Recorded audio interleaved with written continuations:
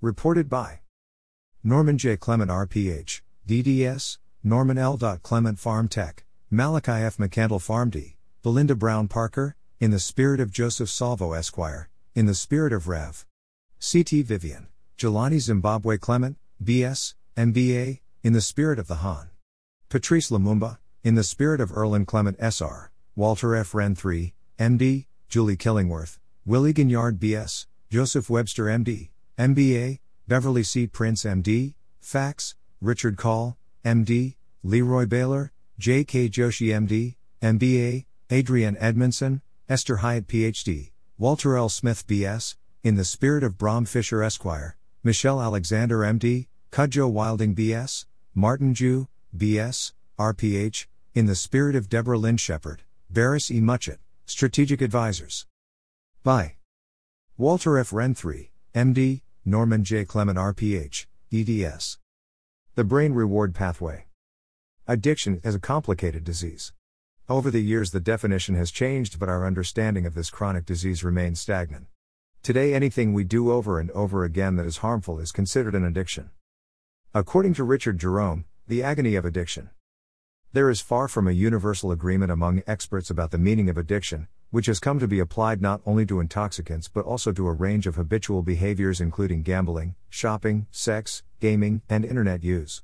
These and other activities can trigger heightened levels of the neurotransmitter dopamine, which lights up our brain's reward system and keeps us going back for more. The Khan Academy. Substance use disorders.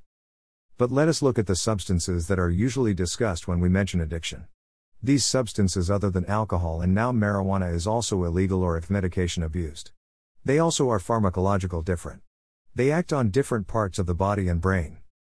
Because individuals addicted to these substances are difficult to study in any clinical trial, our conclusions are mostly speculative. Therein lies the problem. How can we determine the problem when we can't study the subject? The Khan Academy. Differentiating therapeutic use and recreational abuse. Medical science has had to separate addiction based on the class of substances abused and the pharmacological action of the drug. No matter what substance we study, we need to have a minimum of 2 years in order to validate the results. American Pain Disability Foundation March on Washington, October 20, 2021. The classes we are referring to are non-medical opioids and stimulants, cocaine and amphetamines. These drugs lead to the majority of deaths from drug overdoses today. Oftentimes, these classes are present together in those who die from a drug overdose. Since they don't act synergistically, determining the direct cause of death is impossible, leaving us with accident as the cause. The Khan Academy. Today the chief opiate responsible for drug overdose deaths is by far fentanyl and non-medical heroin. Deaths from prescription medications have markedly declined. What are the physiological actions of these classes of drugs, and does that difference require a new definition of addiction? Cocaine and amphetamines act like nerve endings. They cause a release of norepinephrine and trigger pleasure centers in the brain.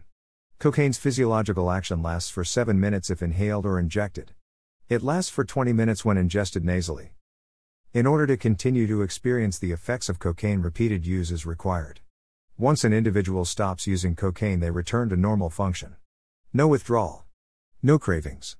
After all, cocaine is really not a narcotic and shares the same class as Novocaine, a drug used every day in dental offices around the world.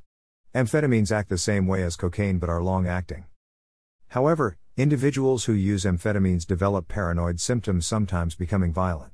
Cocaine and amphetamines increase the heart rate and cause the coronary arteries to become deprived of blood, leading to cardiac arrhythmia and death. Opiate neuroscience.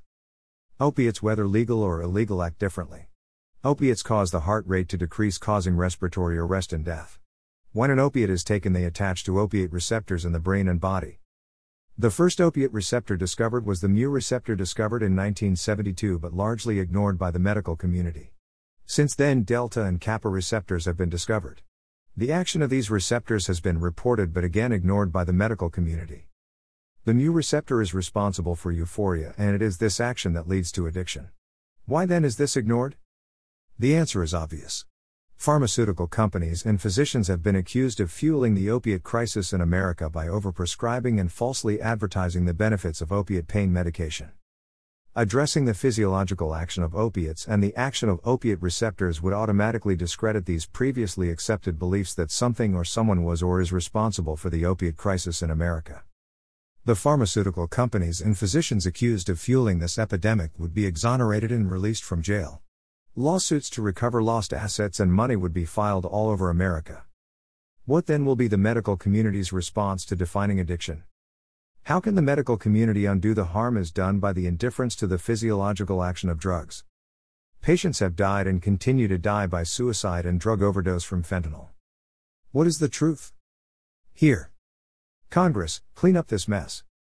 Late, Detroit, me, Congressman John Conyers, Chairman, House Oversight and Operations. The Committee on Government Operation. 1990. What they found across the board: the war on drugs was having a disproportionate impact on black people. https://www.cspan.org/video/question_14263-1/jails prisons drugs. It is past time for Congress to correct the mess they have made of the regulation of opioid pain relievers. Here is contact information for your senators, representatives, and governor offices. Call them and demand that they 1. Familiarize themselves with the problems they have created by reading this article in Stat News. 2. Begin work on legislation to force the repeal of the CDC guidelines. 3. Rein in regulators and drug enforcement authorities from their senseless and unfounded persecution of doctors. For now, you are within the norms.